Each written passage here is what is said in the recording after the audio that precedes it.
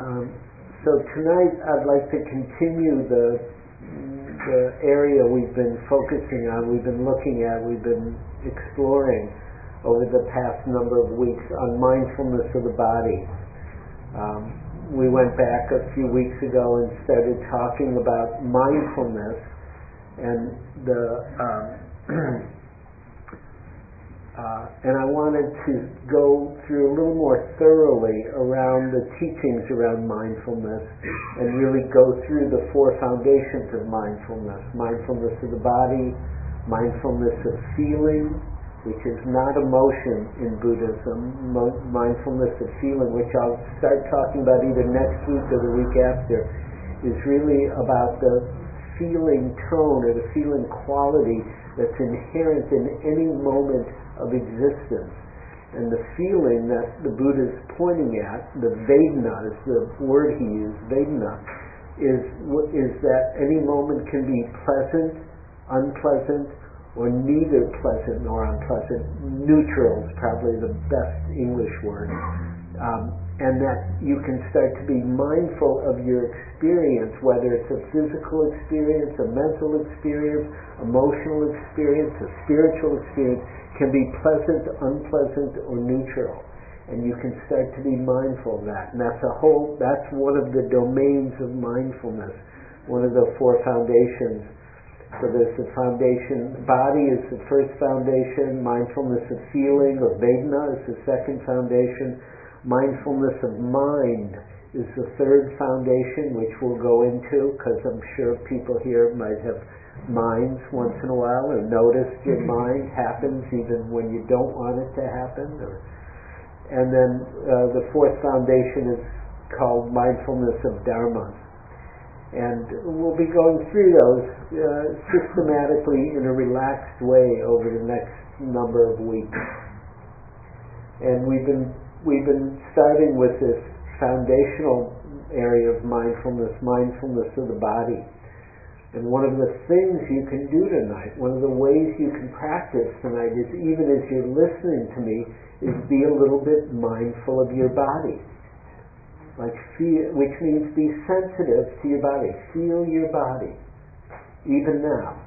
And you'll notice mostly you'll be able to hear me and understand me. And if you won't, you'll still be doing something even better than hearing me, understand me, which is being mindful of what's happening in your seat. Because that's where awakening is found, is right where you're sitting. Nowhere else, really.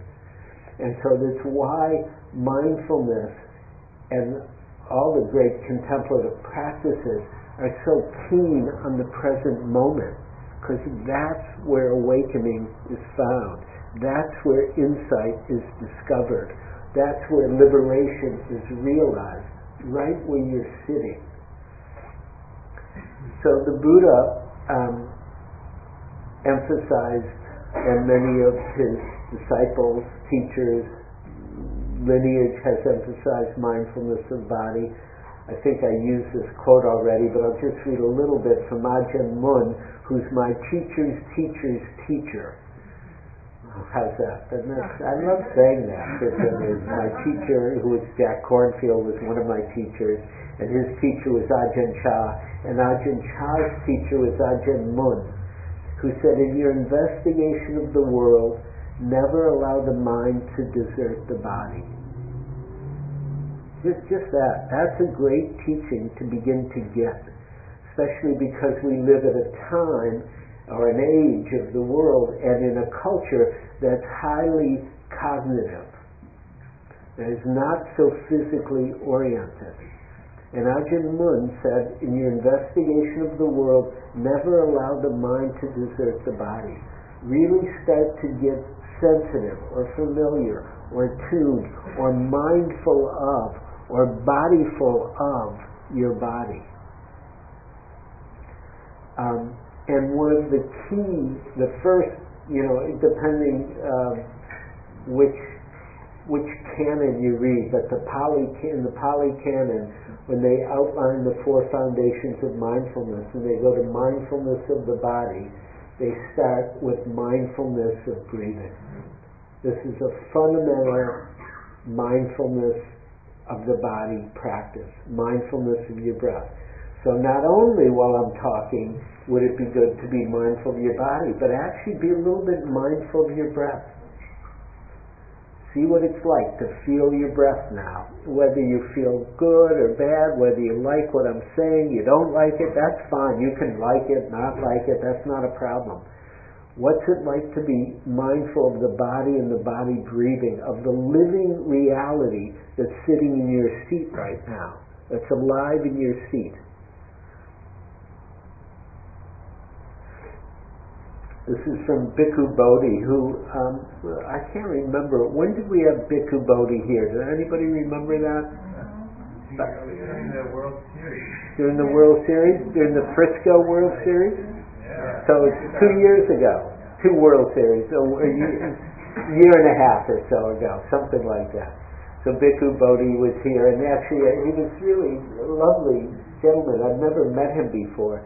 And he stayed with us for a night or so, and he watched the World Series with us. That's what happened. I remember, because we watched the last game of the World Series, and he got so excited. Not about the World Series. He said, wow, these are grown men jumping up and down. Like after they'd won, they were jumping, and he'd never seen that, like, for a sporting event. And he was like, I said, yeah, this is a big deal, Bhikkhu. So this is a quote from Bhikkhu Bodhi, who's a beautiful, scholar and monk and teacher. He said, the Buddha begins his exposition of the body with contemplation of the mindfulness of breathing. And you can do your breathing even while the words are kind of coming in like water. So the Buddha begins his exposition of the body with contemplation of the mindfulness of the body. Though not required as a starting point for meditation, mindfulness of breathing usually serves as the root meditation subject, the foundation for the entire course of contemplation. It would be a mistake to consider this subject merely an exercise for neophytes, which often many people do. They think, mindfulness of the body, that's for beginning or beginners, and that's it. And it's good for beginners or beginning in meditation, but it's also good, it could take you all the way to the end of the meditation practice. So he says mindfulness of breathing usually serves as the root meditation subject, foundation for the entire course of contemplation. A mistake to consider this subject merely an exercise for neophytes. By itself, mindfulness of breathing can lead to all the stages of the path culminating in full awakening. By itself, mindfulness of the breathing can lead to all the stages of enlightenment, which traditionally there's 4 stages, including complete full awakening. In fact, it was this meditation subject that the Buddha used on the night of his own enlightenment, that he reverted to throughout his years of doing solitary retreat, and he constantly recommended this practice. So it's a safe, good place to start, right? There may be more esoteric, more interesting, bright light stuff, or God knows what people teach these days. And they're all good, they all have their place. But mindfulness of the body and the breathing, you can take it with you anywhere. You don't have to pay for it even. You don't need special robes for it. Just what you have right now is all you need to do this practice and to really discover the fruit or the insight that's available through mindfulness and take you all the way to the end of the path. So it brings mindfulness of breathing is an interesting practice because it brings both samadhi and sati and mindfulness. It brings concentration and awareness. As we mind the breath, which is what we're doing, we're minding the breathing. And it's hard to value from the outside. People say, oh, what do I care about my breath? I'm just breathing. And so if you haven't done any mindfulness of breathing, it'll take a while before you find the value usually. Usually it takes a little bit of time before one gets sensitive or intimate with the breath, with the body as it breathes, and the power that can come with this simple practice of what we consider ordinary reality, being a human being breathing. It can bring concentration, a kind of stabilizing of one's attentiveness, one's mindfulness, a steadying of one's attention, a unifying of one's attention, a unifying of one's body and mind, and a centering of the power of our consciousness and what that power can bring. And it's something we're not taught so much about the power of consciousness in this way, in a contemplative way. Mostly we're taught about how to use it in education and how to use it in for financial means. Then we learn how to concentrate, or we learn how to focus ourselves, or we learn how to become, a good accountant, or we learn how to become a great cook, or we learn how to become a great baseball player, or we learn how to become a computer programmer, or whatever it is that we learn. That's where we take those skills of concentrating, of stabilizing, of centering, of awareness, of a kind of presence that can develop not for any of those goals, but just to learn about the nature of and the potential of what human consciousness is, or what is inherent in human consciousness. And it's more commonly taught, although it's taught in Western traditions, it's more commonly taught in Eastern traditions. But here's something from Thich Nhat Hanh talking about it. He said, I wish to say something about the expression, and he's using this is one of the ways mindfulness is talked about in some of the translations. He says, about observing the body in the body, or observing the feelings in the feelings, because that's how it's often taught. Be mindful of the body in the body. Be mindful of the feelings in the feelings. Be mindful of the mind in the mind. Or observing dharmas in the dharmas. When Thich Nhat Hanh talks about it, he says the key to observation meditation is that the subject of the object is that the subject of the object of the observation and the object of the object of the observation not be regarded as two separate things. Okay, I'm going to say that again. The key to observation meditation is that the subject of the object of the observation and the object of the observation not be regarded as two separate things. A scientist may try to separate him or herself from the object he or she is observing and measuring, but students of meditation have to remove the boundary between subject and object. Right? Meditation students need to remove the boundary between subject and object. When we observe something, we are that thing. That's what we're observing. The idea that there's somebody here observing the breath is an idea that we've ingested. Or that there's somebody here observing the feelings that are somewhere, right? Or observing the mind that's somewhere. But where's the thing that's doing the observing? Where is that? We don't usually look for that. But the observing, or the mindfulness, is merged, or is contactful, is one with what we're paying attention to. So that at a certain point, and this can happen, because at first it'll feel like, oh, I'm paying attention to the breathing from here, and the breathing's happening here. That's, that's a good start, that's fine. But if you really start to get intimate with the experience of what's happening, and the knowing of it directly, that division starts to fade. And there's the knowing and the experience are much more unified. And Thich Nhat Hanh talks about it. He says, when we observe something, we are that thing. Non-duality is the key word. And I'm pointing you at some of the depths of what can happen even with mindfulness of breathing.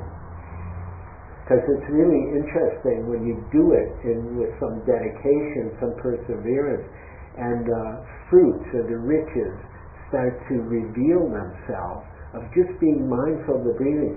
And all of a sudden you're not even trying to be mindful of the breathing. There's just breathing and the knowing of it. And you see, oh, this is consciousness is functioning on its own. I'm not doing it at this point. And it's beautiful. It's not usually, I shouldn't say always, but usually it's also a very pleasurable feeling. This feeling of unity or non-duality or oneness that can happen with the body or the breath or the feelings or the mind or all of experience. That we start to lose the conceptual belief in separateness, which is what that is. We think because there's a body here and consciousness is related to the body, that we're all separate things. And that's one level of reality that has its truth to it, and we don't have to get rid of that. And Eugene knows where Eugene's car is and all that stuff. That's good. But it's not the end of the story. And meditation isn't interested in just the beginning. It's interested in the beginning and the middle and the end. And they all start to become one thing at a certain point. They're not so different. So the breath becomes a teacher, starts to teach us about reality. Just the simple body and breath, that's all we need to learn really some of the depth of reality, of what the potential of consciousness is, of what the potential that may be woven into our reality is. We can start to learn that simply by paying attention to the body and breathing that's sitting in your seat. Not thinking your way there. You won't get there. If you try to follow me by thinking your way there, you'll just suffer. Don't do that. Really. Let me save you right now. I can go Christian on this and save you. Really, it's not a good way to practice if you try to think your way. Because it's Buddhism, and Buddhism's about practice and your own direct experience starting to reveal reality to you. And that's why it's an interesting religion and an interesting teaching and an interesting practice, because it's pointing at you. It's not pointing at the Buddha. The Buddha's pointing at you. The Buddha says, oh yeah, what you seek is sitting right here. What you want to know, it's sitting in your seat. What we want to do is give you the tools, the skills, the training, so that you can attend to what's already here that will reveal the truth of reality in its fullness and in its beauty, really, in its richness. So, here's some of the teachings on mindfulness of the body. Very simple teachings. This is from the Anapanasati Sutta. The first, and it's really, there's 16 different steps the Buddha outlines that are helpful to know. We're not going to go through all of them, but just the first one is, says, while breathing in long, one fully comprehends I breathe in long. While breathing out long, one fully comprehends I breathe out long. Just that. So right now, if you feel your breath, and then of course the second one is if it's short, you know, you comprehend if I'm breathing in short or I'm breathing out short. And the knowing is not so much a cognitive knowing, that's a little bit of it. It's a felt sense knowing. Feel your breath. Feel the length of breath. Feel all the little nuances to one in-breath and to one out-breath. And then to the next in-breath and the next out-breath. And this simple, repetitive task of being mindful or sensitive or tending to your own self, your own life's breath, leads to concentration, groundedness, centering, awareness, building, discovering its own capacity, and then becoming more and more sensitive to reality. And reality, the depths of reality can always be found right here, right now. It's not somewhere so far away. That's what we think that. And that's okay to think that. Maybe it'll take a while, but what the Buddha's pointing at is right here. It's sitting in your seat. And so the Buddha talks, and in Buddhism it's often talked about as learning how to be with things as they are. That's one of the keys to mindfulness and to awakening, is learning how to be with things as they are. Whether it's the body, the breathing, the emotions, the thoughts, the feelings, the states of mind, states of consciousness, states of reality. Learning how to be present and awake in each of those. And they all have their value, they all have their import, because they're not all so separate as we tend to think of them. And if you think of them that way, you don't have to change, just pay attention. Keep paying attention to your direct experience. And if you can be with the breath as it is, you will start to learn how to be with things as they are. So one of the things you'll see in Buddhism is we don't tell you, oh yeah, you have to breathe for this long, and it has to be this deep, and then you have to breathe out this long, and if you can't do that, then you have to go do some push-ups, or you have to... No. What we're asking is your consciousness become sensitive to what's right here, to what's sitting in your seat right now, to what your breath is like now, to what your body is like now. It continues focusing on the here and now, and what's here is all of us. We're all here. The body's here. Consciousness is here, and we can pay attention to it. We can grow it. We can nurture it. It can begin to reveal its riches right here. We also start to learn how not to judge things, because we're not asking you to judge your breath. Oh, this is a good breath, this is a bad breath, oh, this is the one that will get me enlightened, this won't. We just want to see how is it to let consciousness begin to function with this kind of awareness and sensitivity, and see what happens.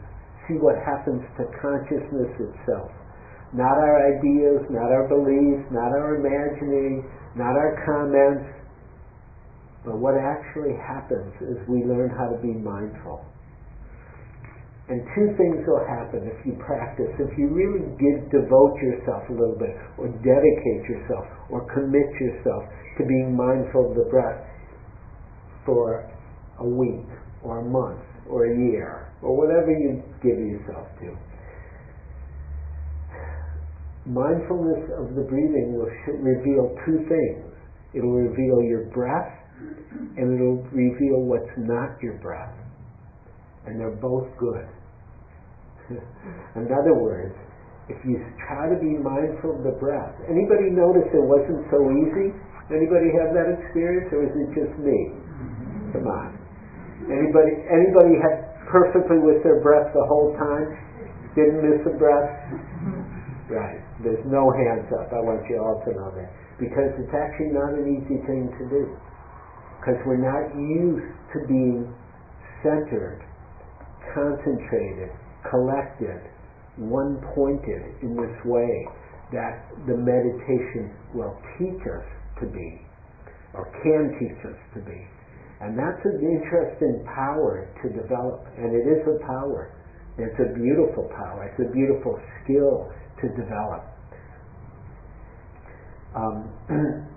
So if we practice mindfulness of breathing for a while, it's great to do it on a retreat or daily life. If you sit for 45 minutes a day or half an hour, 15, whatever it is, but to really do it for a while and understand it's a practice, like if you try to learn how to swim, or you try to learn how to play piano, if you try to learn how to do something new, you need to give yourself to it. You need to devote yourself to it. You need to be a little bit serious about it in a I don't know how to say it. I want to say in a playful way, meaning in a way where you can engage it, because it can be a lot of fun too.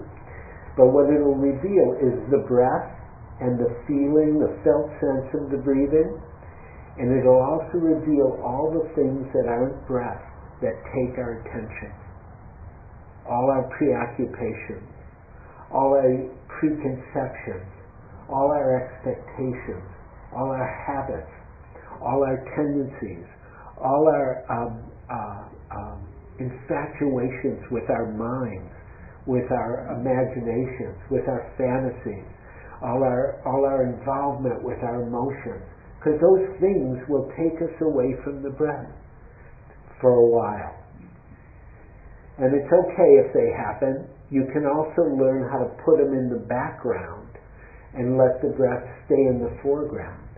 But that's a skill that develops with meditation. And so there's a number of qualities or characteristics that are helpful when you start to give yourself or devote yourself or dedicate yourself to waking up, if that's what you want. One is, you want to learn how to be receptive to what's actually here.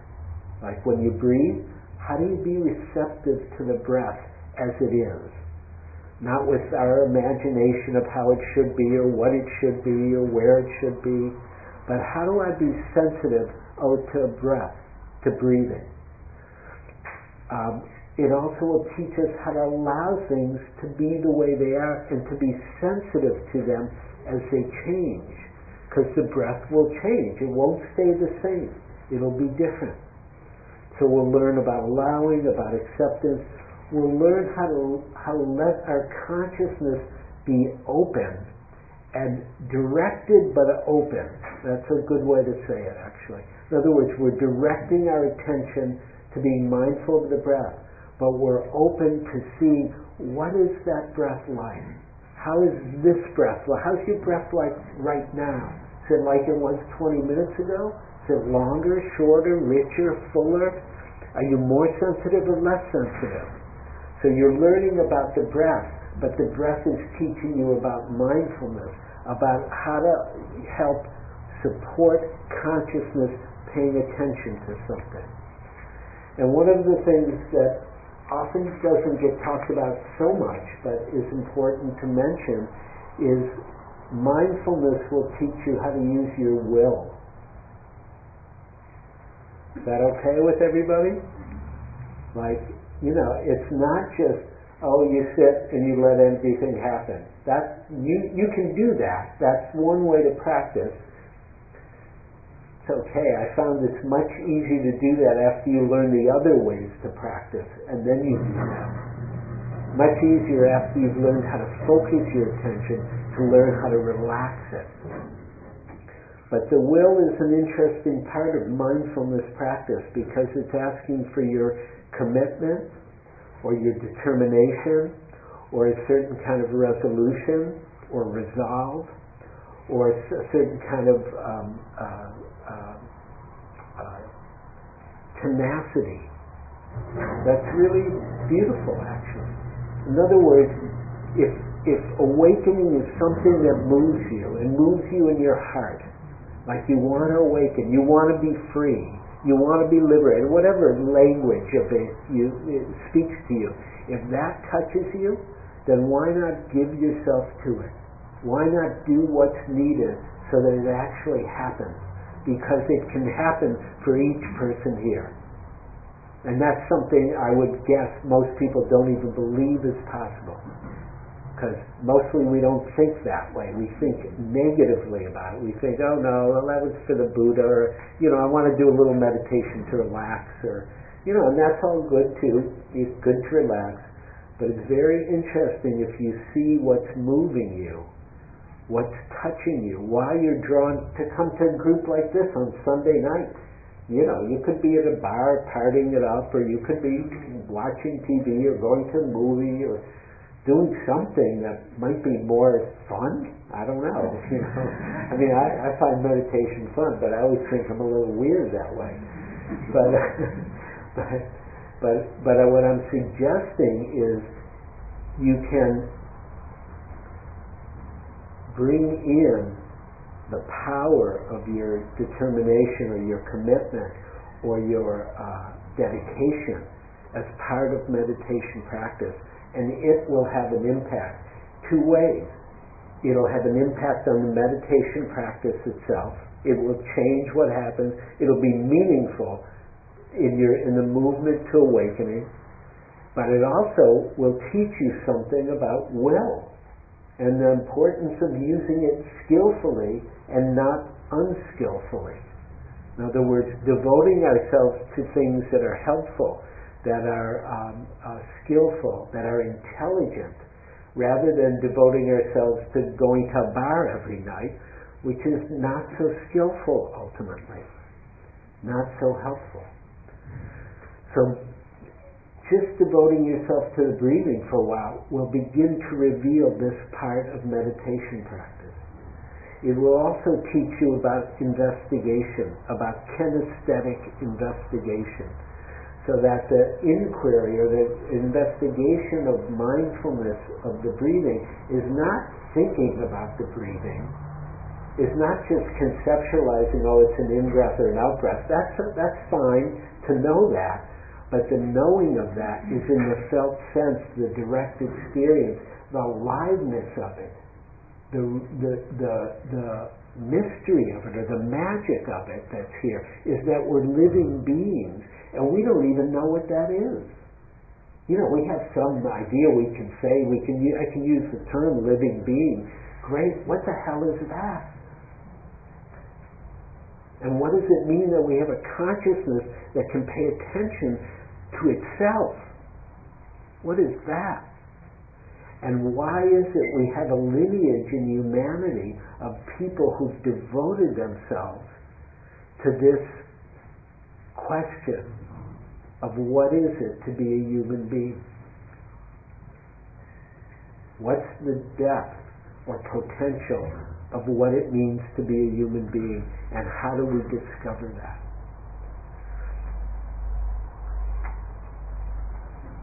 And so as we move into the kinesthetic, and this is a beautiful part. If you're a sensual person, which most people are to some degree or another, it can be a sensual practice, mindfulness of the body and the breathing. It's amazing what can happen in the breath. Don't assume you know everything that can happen in mindfulness of breathing, because you don't. Whatever's happened so far, yeah, could be great, all good, but more is possible. In just feeling the breath, you can take you way out there. And by way out there, I mean in a skillful way, in a liberating way, in an insightful way, in an intimate and unified way that we become with what's sitting right here, with what we call being a human being. So again from Thich Nhat Hanh, he says, our breath is the bridge from our body to our mind, the element which reconciles body and mind and which makes possible oneness of body and mind. I mean, just that. That's such a rare experience for most of us. Most of us live fragmented in our body or in our mind or in our feelings or in this and doing 10 things at once, but not really being there wholly, fully, holy, W-H-O-L-E, holy here, wholly present. And he says, this one practice reconciles body and mind, makes possible oneness of body and mind. Breath is aligned to both body and mind, and it is a tool that can bring them both together, bringing the power of concentration, illustrating both, and bringing both peace and calm. And it's a beautiful friend. It's beautiful to make friends with your breathing at some point, because it's always here. It's an easy friend. At some point, when you realize it, when you feel it, it's like, oh, you don't have to go call it up. You don't have to go out somewhere to find a friend. Oh no, there's something right here that has a numinous. You all know the word numinous? Anybody not know the word numinous? Anybody know how to explain numinous? Numinous, holy would be closest, I think, in divine or more than ordinary. Numinous.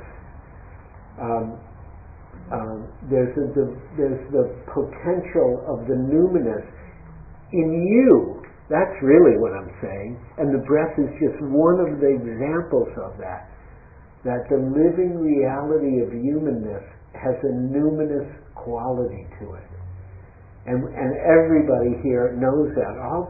People always have, even if they don't know it intellectually, they have an intuition of it, or a feeling of it, or an idea, or a belief, or something, or just a sense of it. And it's one of the beautiful things about human beings of every culture have this. And it's why there's religion in every culture, why the sacred is honored or paid attention to or recognized in every culture. And so the breath has the possibility of becoming a friend. And here's a couple of simple instructions in mindfulness of breathing, again from the Buddha. He says, one trains oneself sensitive to the whole body I breathe in. One trains oneself sensitive to the whole body I breathe in. Sensitive to the whole body I breathe out. Relaxing the whole body I breathe in. Relaxing the whole body I breathe out. In other words, we become friends with the human experience, with one of the fundamental core pieces of being a human. Whatever we are, when we don't have a body anymore, we're not humans. Right? That I'm clear about. Especially since my accident happened, last year. That was really clear. It's like, oh yeah, the body, that's a human experience, and it doesn't last forever. It's part of the human experience. And it's where the mystery of spirit is rooted or grounded as part of the human experience. And so the breath becomes a friend, and we can become sensitive to the breath. Breathing in, breathing out. We can relax with the breath, breathing in, breathing out, so that we can learn how to get here, be here, land here, and begin to wake up here. It's very hard to wake up if we're always talking to ourselves, if we're always commenting on everything, if we're always trying to figure everything out with our minds, and our mind is doing this all the time, right? Anybody notice this with their mind ever? This is what minds do, and it's okay, it's a good thing, minds know how to do this. It's not the whole story. Meditation sometimes lets the mind begin to slow down. And so focusing on something like the body and the breathing takes us out of that conceptual reality into a simpler, ultimately, reality. So right now, notice what your breath is like. Or when you go home later and you're having a hard time, you're angry, notice what your breath is like when you're angry. And people say, I don't want to think about my breath. I'm pissed off. I don't give a fuck about my breath. Try to be mindful of your breath and you will learn something. Or if you're sad, you're grieving, your dog's died or dying and you're crying, let it happen and be mindful of the breath that happens while you're grieving. or while you're irritated, or when you're doubtful, or whatever is happening, you can be mindful of the breath while that's happening. When you're sad or tired or irritated, it's a very skillful way to work with the human experience so that consciousness stays present. It doesn't simply get intoxicated by what we're experiencing. Should I say that again? In other words, we tend to get intoxicated by our experience. One of the goals of mindfulness is to start to wake up in every experience, in any experience, so that consciousness can function whether we're angry, we're sad, we're happy, we're joyful, we're irritated, we're pissed off, we're bored, we're whatever it is, so that our consciousness can live in its fullness and start to reveal the fruit of a full consciousness, of an awake consciousness. So one of the things about mindfulness of breathing, it's very skillful when there's pain. And if you know Buddhism and you know human life, there's pain. That's part of the deal. It's not just going to disappear because you're Buddhist or because you're doing mindfulness of breathing, but there's a way to work with it as practice for liberation, for freedom. Even if you're irritated, sad, hurt, emotionally pained, physically pained. I had a serious accident. It's a while ago now. It's like 9 months ago, a bike accident. And I was in the hospital 5 weeks, and even without having a great consciousness of mindfulness itself, I knew how to practice, probably because of all the practice I've done. And I knew how to pay attention to what was happening, which was the safest place to be. Right? There was nothing. I could have fantasies about, I'm fine, or this shouldn't have happened, or whatever, but those are just fantasies. But I knew how to be present, how to stay present right where I was, which is the only place where I could do anything skillful. And mindfulness of breathing was a big part of that, especially when it was painful. And I had all these broken bones in my body and all kinds of stuff you don't even want to hear about. I don't even want to talk about it. But it's actually, I'm being a little facetious. It was really hard, but it was also totally a normal thing.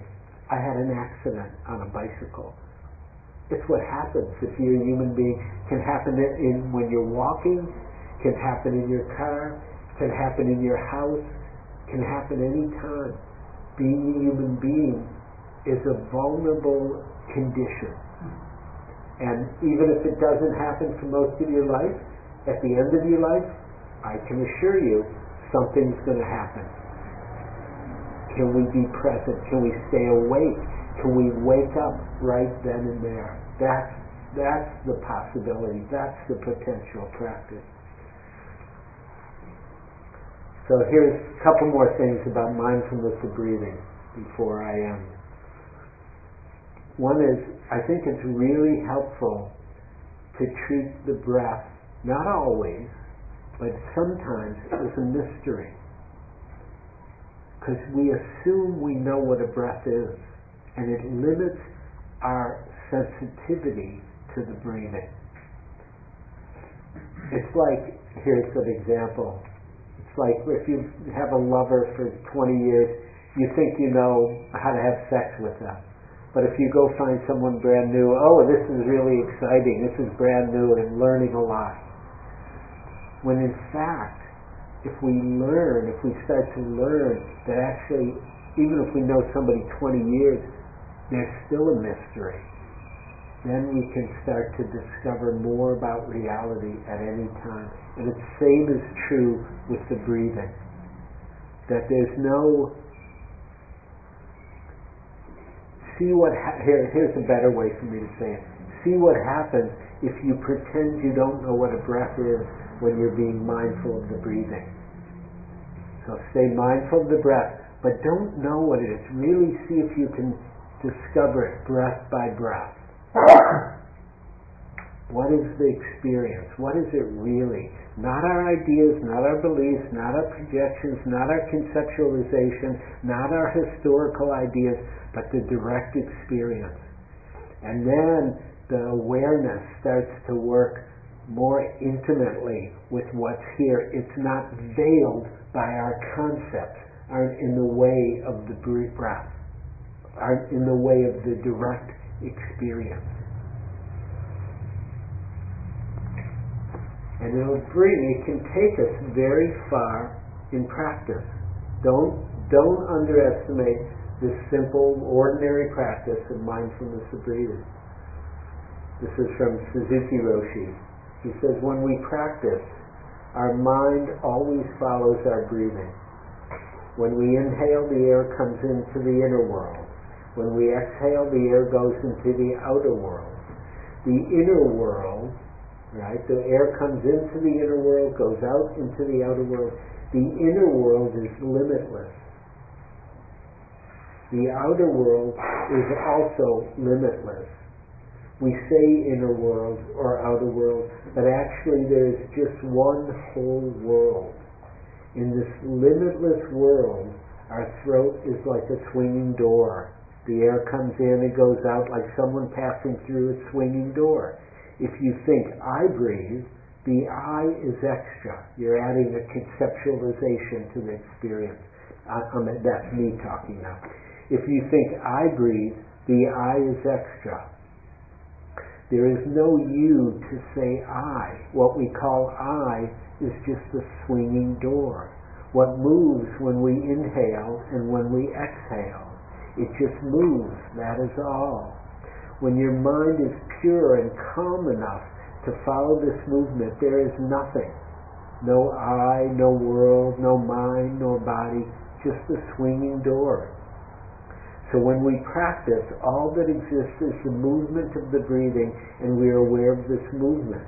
To be aware of the movement does not mean to be aware of your small sense of self, but rather of your universal nature, or Buddha nature.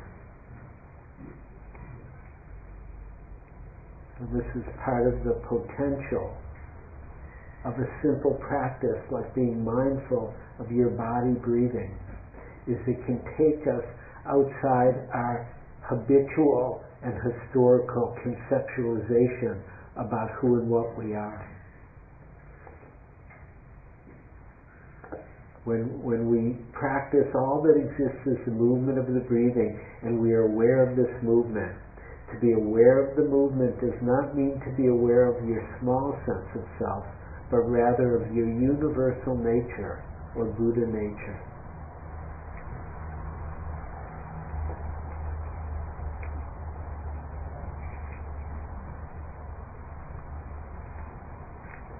I think that's a good place to stop. I'm going to leave you all with your Buddha nature. Let's sit for a moment before we end. Actually, before we sit, I'm going to give you some homework.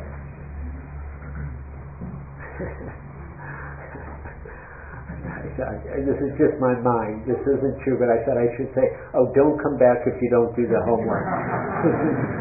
That would be good. Here's the homework. The homework is be mindful of your breath for 1 week. See what it's like if you attend to it, or pay attention to it, or stay sensitive to it, whenever you can, in your meditation or outside of your meditation. See what happens if you devote yourself and give yourself to it. And not because anything has to happen. Just see what happens. And then next week we can talk about it in some more detail. And we can talk about what's hard about it, what's easy, problems, questions, all that kind of stuff. Okay, so let's sit for a moment before we end.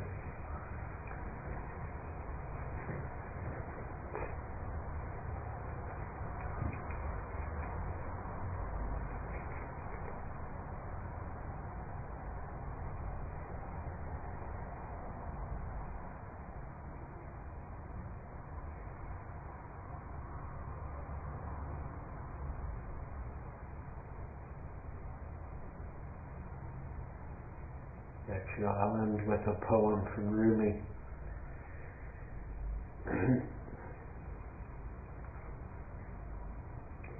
It's called Only Breath. Not Christian or Jew or Muslim, not Hindu, Buddhist, Sufi, or Zen, not any religion or cultural system. I am not from the East or the West, not out of the ocean or up from the ground, not natural or ethereal, not composed of elements at all. I do not exist. I'm not an entity in this world or the next. Did not descend from Adam and Eve or any origin story. My place is placeless. My place is placeless, a trace of the traceless, neither body or soul. I belong to the beloved, have seen the two worlds as one, and that one call to and know, first, last, outer, inner. I belong to the beloved, have seen the two worlds as one, and that one call to and know, first, last, outer, inner, only that breath-breathing human being. Thank you for listening. To learn how you can support the teachers and Dharma Seed, please visit dharmaseed.org/donate.